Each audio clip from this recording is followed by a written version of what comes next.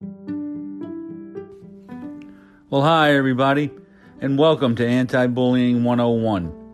This podcast is designed to create awareness about the bullying epidemic and provide teachers, administrators, parents, and even students information about the dangers of bullying and why we have to take a comprehensive approach when dealing with the problem. My name is Jim Burns. I'm your host.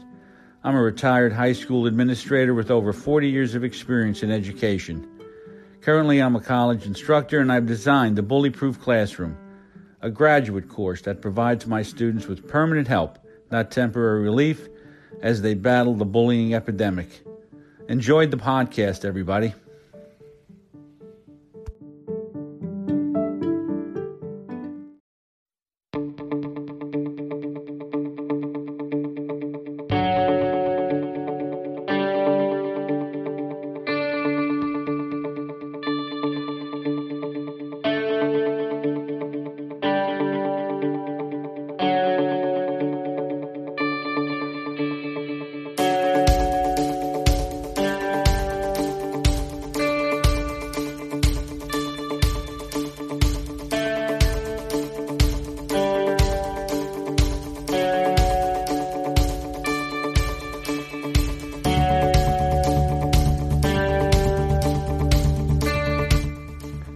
Well, hi again, everybody, and welcome back to Anti-Bullying 101.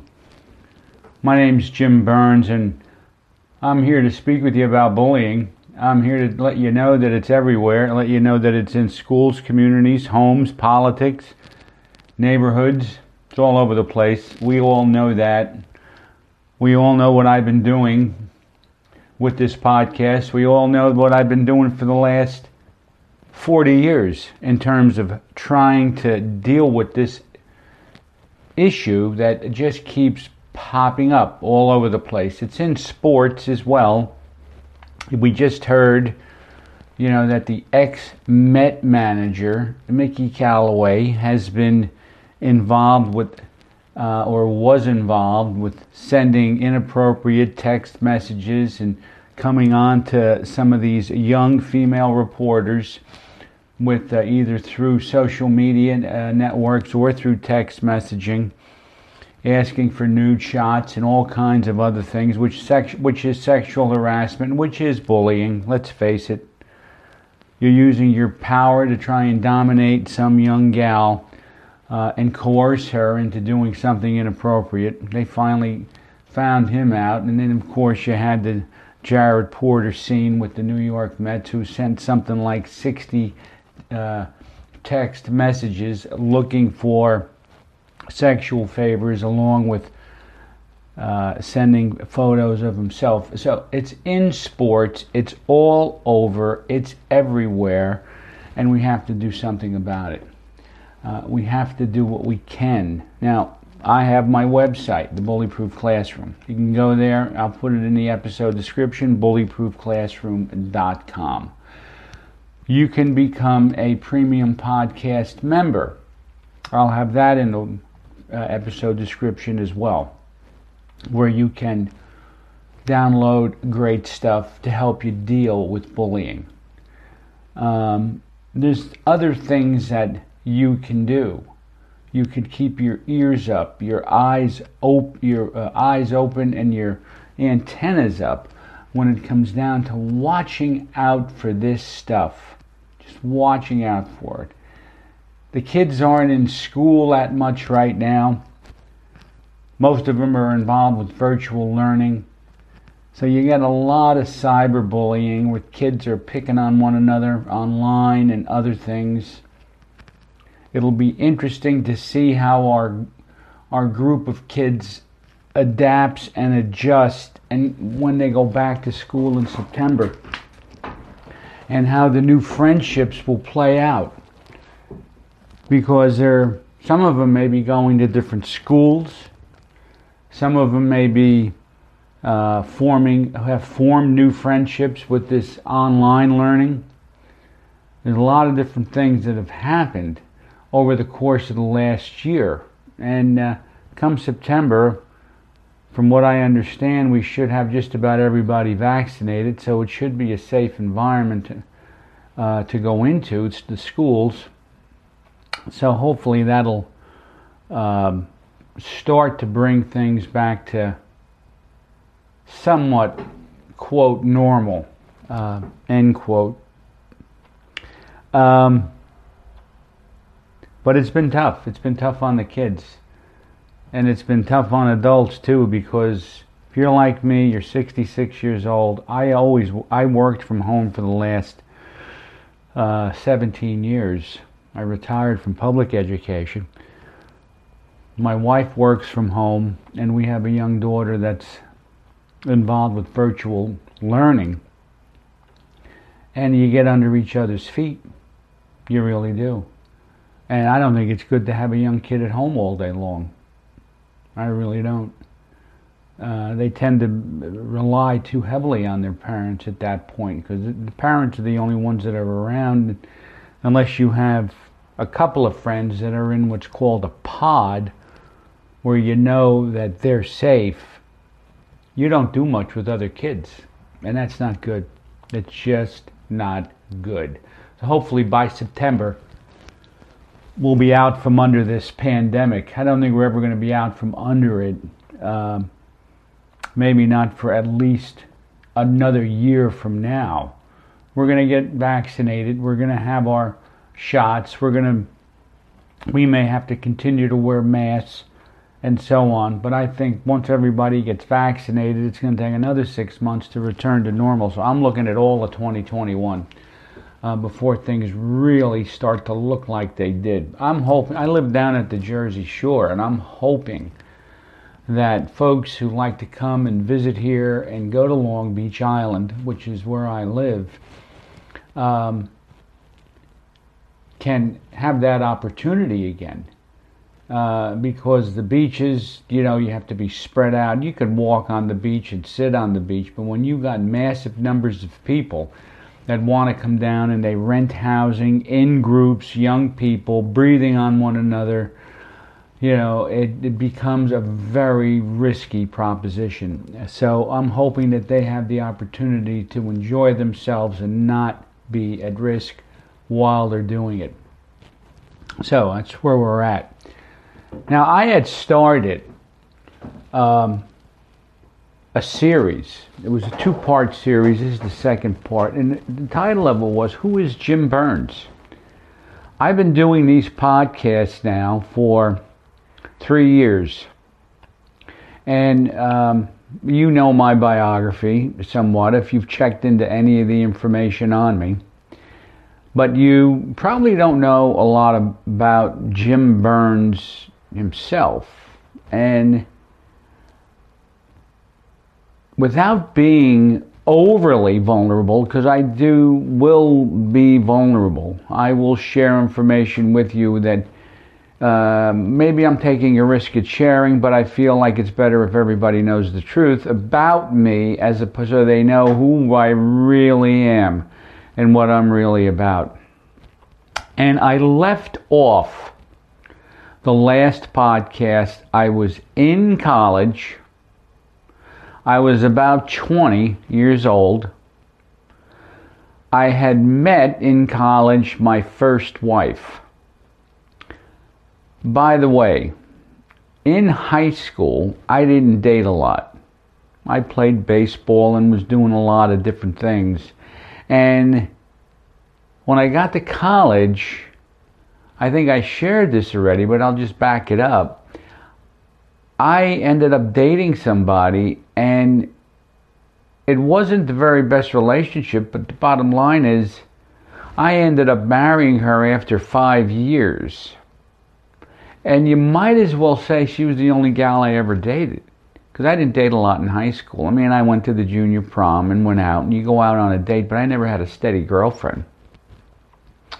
So I have this steady gal that I'm with, and we had our share of discussions, arguments, fights, and debates, and all kinds of different things, yet I still married her. And after years of introspection and therapy and discussion, you find out that you do that because you don't think anyone else is going to marry you. You don't think anyone else even is giving you a second look, which was the furthest thing from the truth, because even through high school there were plenty of gals that had an interest in me. I just didn't have any interest in them.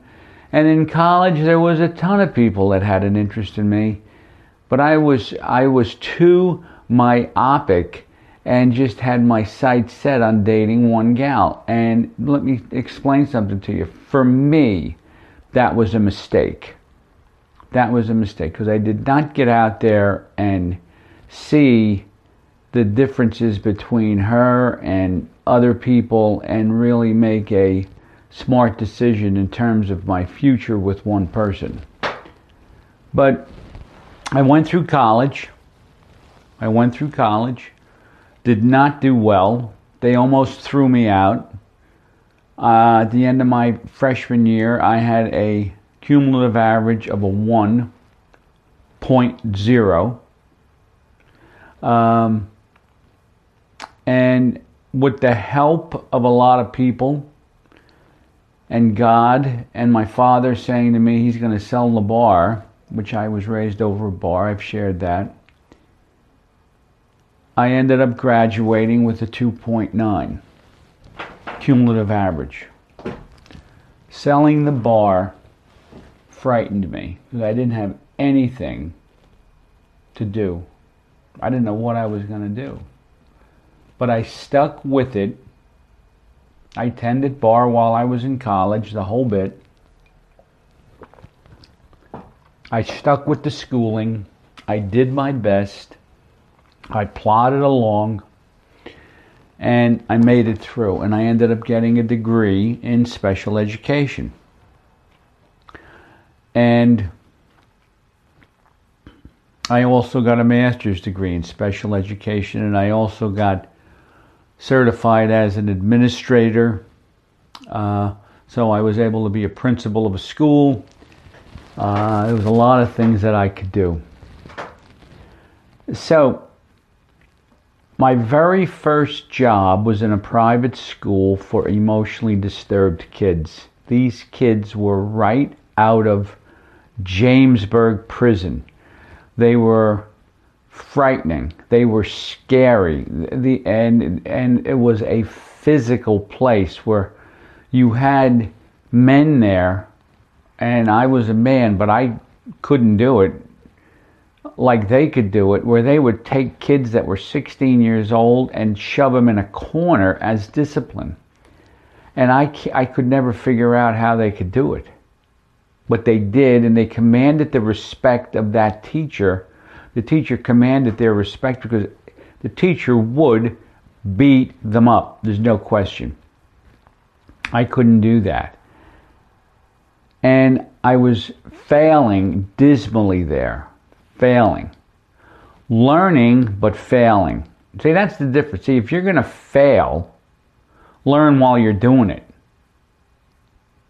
Because if you don't learn while you're doing it, you're going to fail all the time. And you need to learn in the process of failing, and you'll need to learn in the process of success as well. So it was around May, and they had put a new kid in my class named Donald. And Donald was a huge kid who had an interest in doing nothing but listening to cassette tapes, record players, which they had then, and no streaming, just listening to music all day long. And my aide said to me, "What are you going to do with him?" And I said, "Nothing. Let him sit there and listen to the records."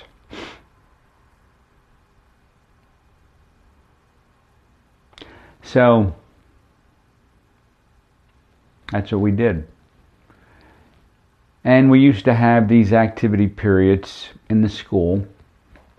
And Donald went to an activity period, and somebody came into the classroom and broke one of Donald's cassette tapes. And Donald must have been tipped off that one of the tapes was broke, and came back into the room like a bull in a china shop, went crazy. And I didn't know what to do with them. I asked my aide to go get help. I finally managed to get a hold of him, restrain him, and lay him down on the floor on his stomach to keep him from getting out of control. And this kid stands up with me on his back, runs around the room, and jumps out the window, taking me with him. I end up underneath him. He breaks my fall. We were about 25 feet up. Luckily, I landed in some grass, which helped. He got up and took off. No workman's comp. No help. I walked home because I lived around the corner from the school. I had like full body whiplash, and I never went back to the school. I just went back to get my last check. They didn't help me. They did not help me at all. And I started making application to work in different schools, and I made an application to teach in a school in a town called Plainfield. Plainfield had an opening for a teacher who was special ed and needed them to work with neurologically impaired kids, and that's what I majored in. So I get the job, but I don't get the job that I thought I was going to get, because the director of special services came to me and he said, "We have something else that may be blossoming for you. We're starting another class for emotionally disturbed kids at one of the other middle schools, and we'd like to give you that job." And I said, "I don't want to work with emotionally disturbed kids anymore." And he said, "Well, if you want to work, you got to take the job we're offering."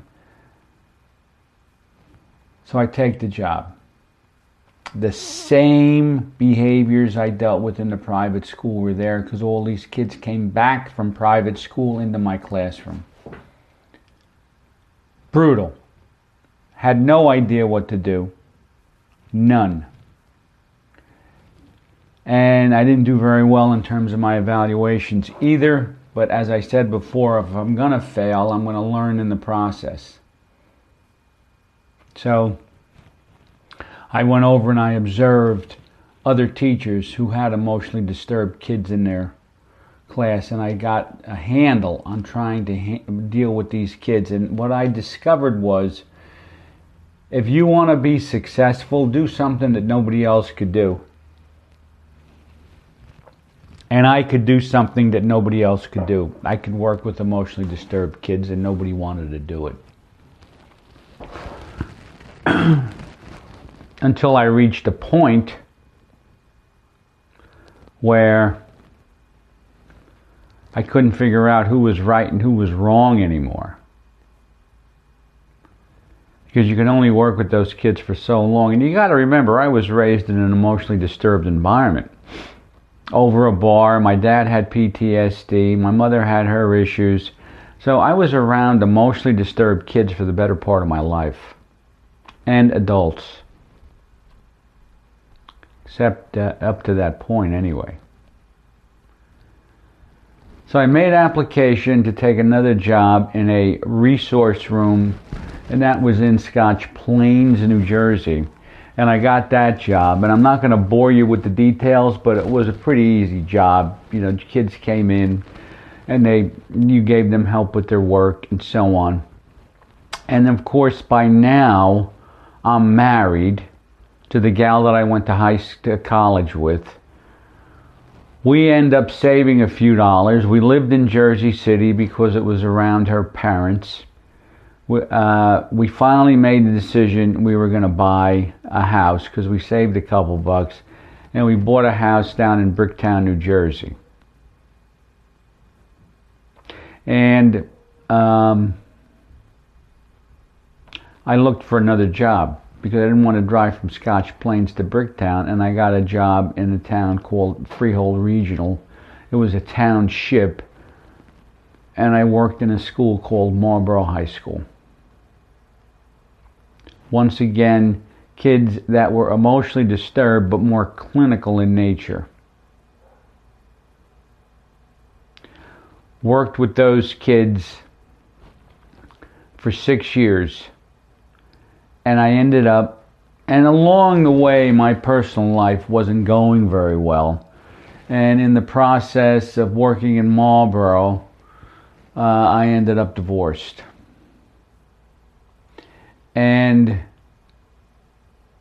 what I will tell you is this. I wanted to be an administrator because I had the credentials to do it.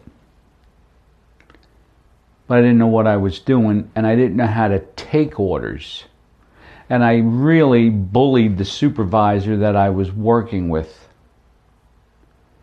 And finally, through an epiphany, through the understanding of some godly principles, whatever it may be, I figured out that I have not been the type of person that I needed to be. And I changed my entire outlook on how I saw administration, how I saw people who were my boss. I apologized to the man who I had given such a hard time to. And he accepted it, and I took the time to help him make his department successful. And a job opened up, and was a vice principal of a school in the Union County Educational Services Commission. And because of that man, I got the job. He gave me a great reference. And had I not turned that around, I never would have gone into administration. Now, I'm not saying going into administration was the very best thing that I could do. I probably would have done better staying in teaching because I would have been able to last longer, because administration burned me out. But that began my administrative career, and I stayed as an administrator from 1989 until, 99, 2004, and then I went back and I worked as an administrator in a charter school for a wonderful man who helped me out. And so I was an administrator for 16 or 17 years. And I discovered more about leading, more about running schools, running departments, dealing with special ed department, clinical issues. The largest school I had 3,600 kids in it. The smallest had 500. And I spent my time learning how to be a good leader. And I can't say that I always did a good job, but I always knew that I was trying hard to do a good job and learned from my mistakes. Now, through all this, I remarried and had 2 kids. And they are Sarah and Grace, as I sit here in my office staring at their picture. And it seemed like I couldn't make it past the 10-year point in any marriage. And I ended up divorced once again. So I'm now divorced again. Now I'm paying child support. And I'm doing what I can to deal with my kids, who are 9 and 3. I'm still working as an administrator through all of this. And I was dating. I had some long-standing relationships with other people, other women. But for the most part, I lived alone for 14 years. Now, let me give you guys out there a little bit of advice. In 1996, I built the house that my kids were raised in. Beautiful home, 2,500 feet, great place to raise a family, good schools, the whole bit. And my wife and I ended up divorced. And of course, she would prefer to sell the house, and I wanted to hang on to it. So I said to her, I said, why don't we do this? I said, why don't we refinance the house and put it in my name? And I'll let you live there and I'll pay the mortgage.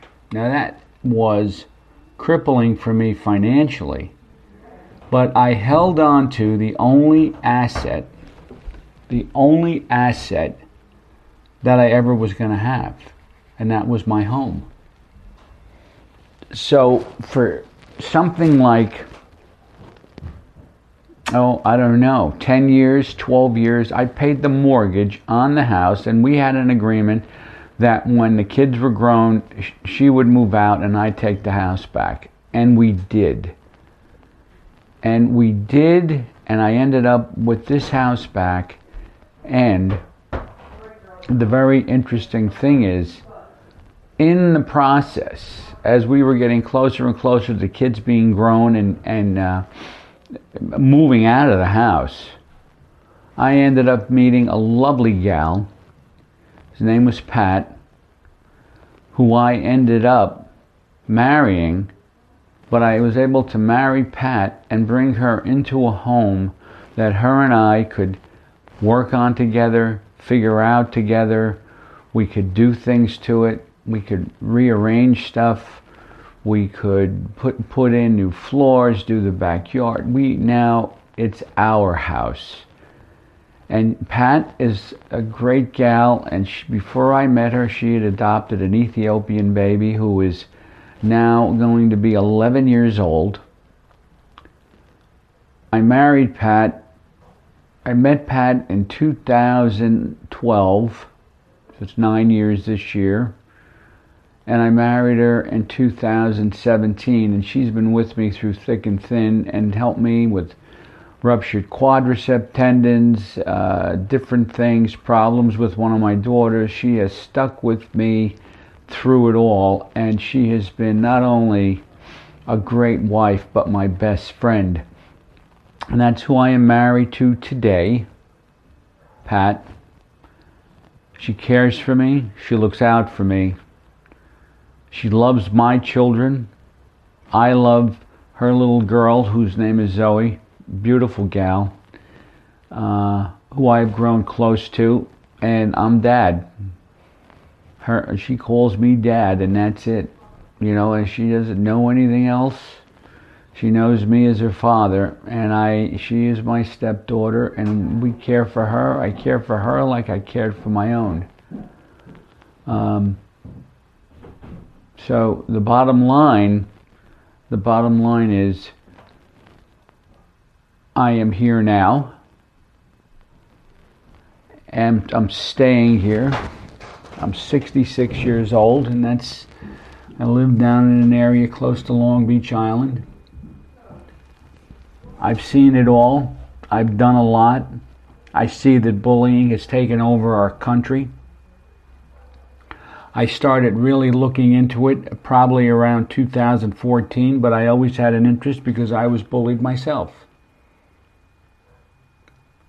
And sometimes the best way to deal with the disease is to catch it yourself. And I caught it. And I had it.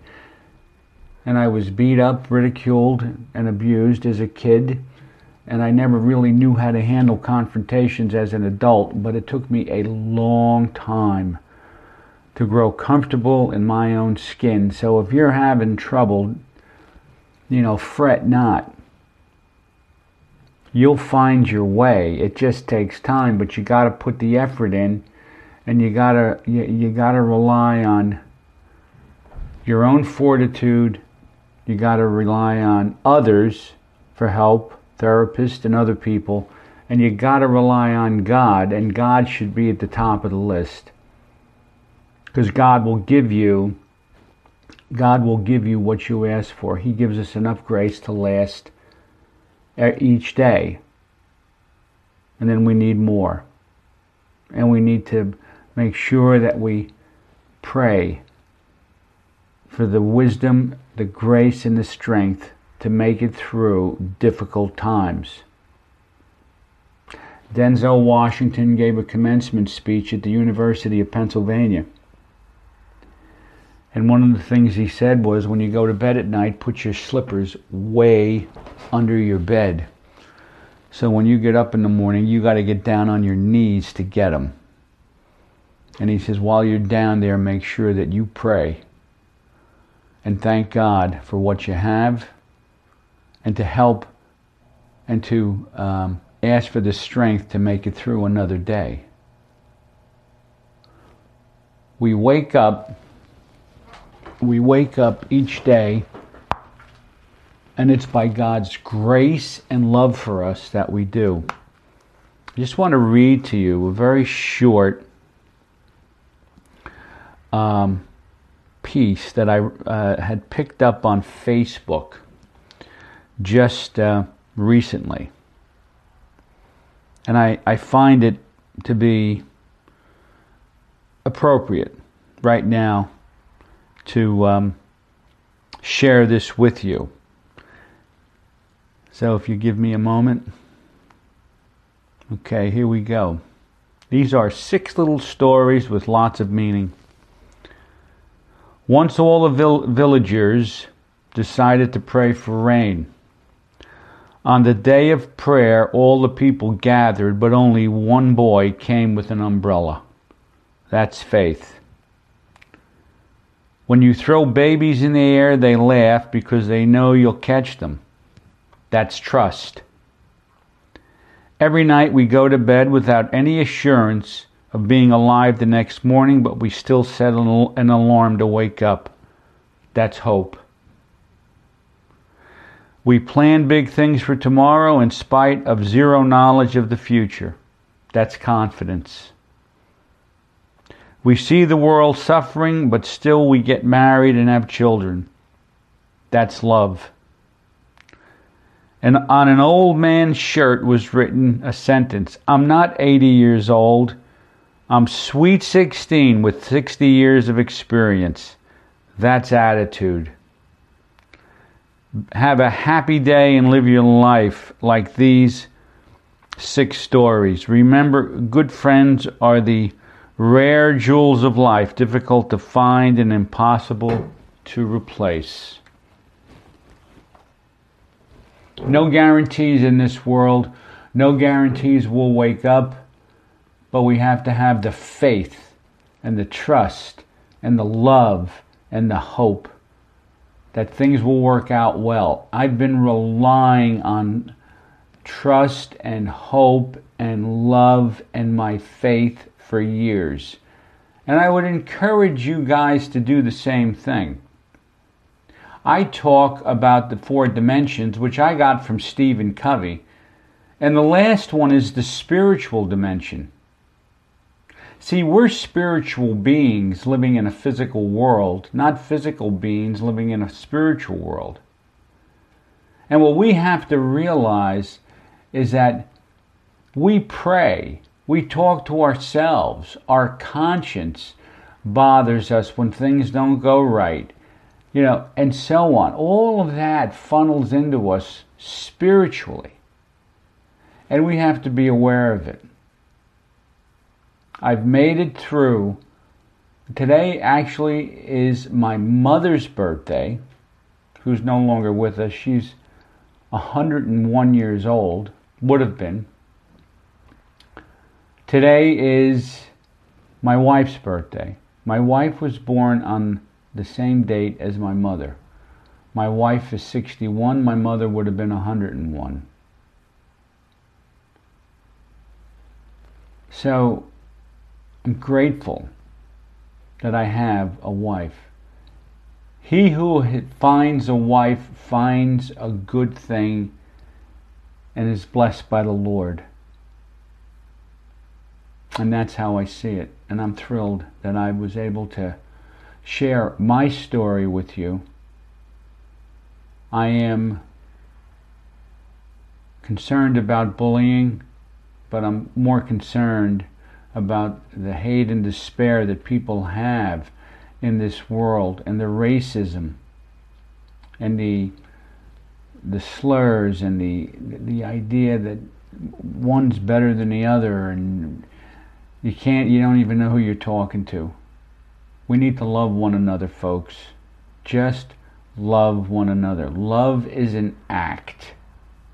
Love is an act. It's not a feeling. I could say I love my wife, but if I don't act in love, it means nothing. Always act in love, and always make sure that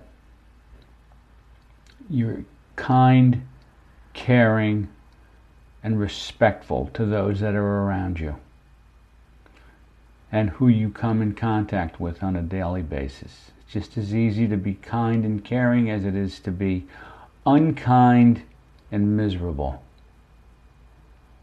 I do these podcasts because I love you. I care about you. I care about the world.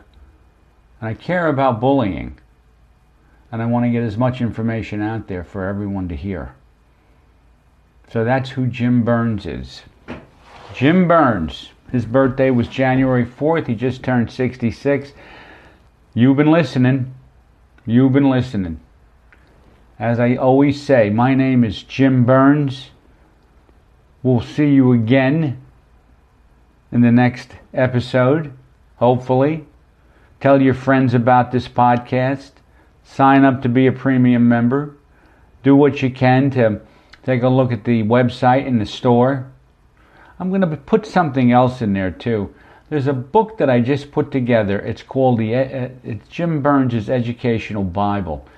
What it is, let me count this. 1, 2, 3, 4, 5, 6. It's 8 books rolled into one. All I did was compress all the books into one big volume. You might like it. There's some repeat information in there, but I think you'd have a good time with it. So that's another thing I could throw up on the website. I might stick it in the store. I might give it away. I don't know, but I think you will enjoy it. Once again, my name is Jim Burns. Thank you for listening to Anti-Bullying 101.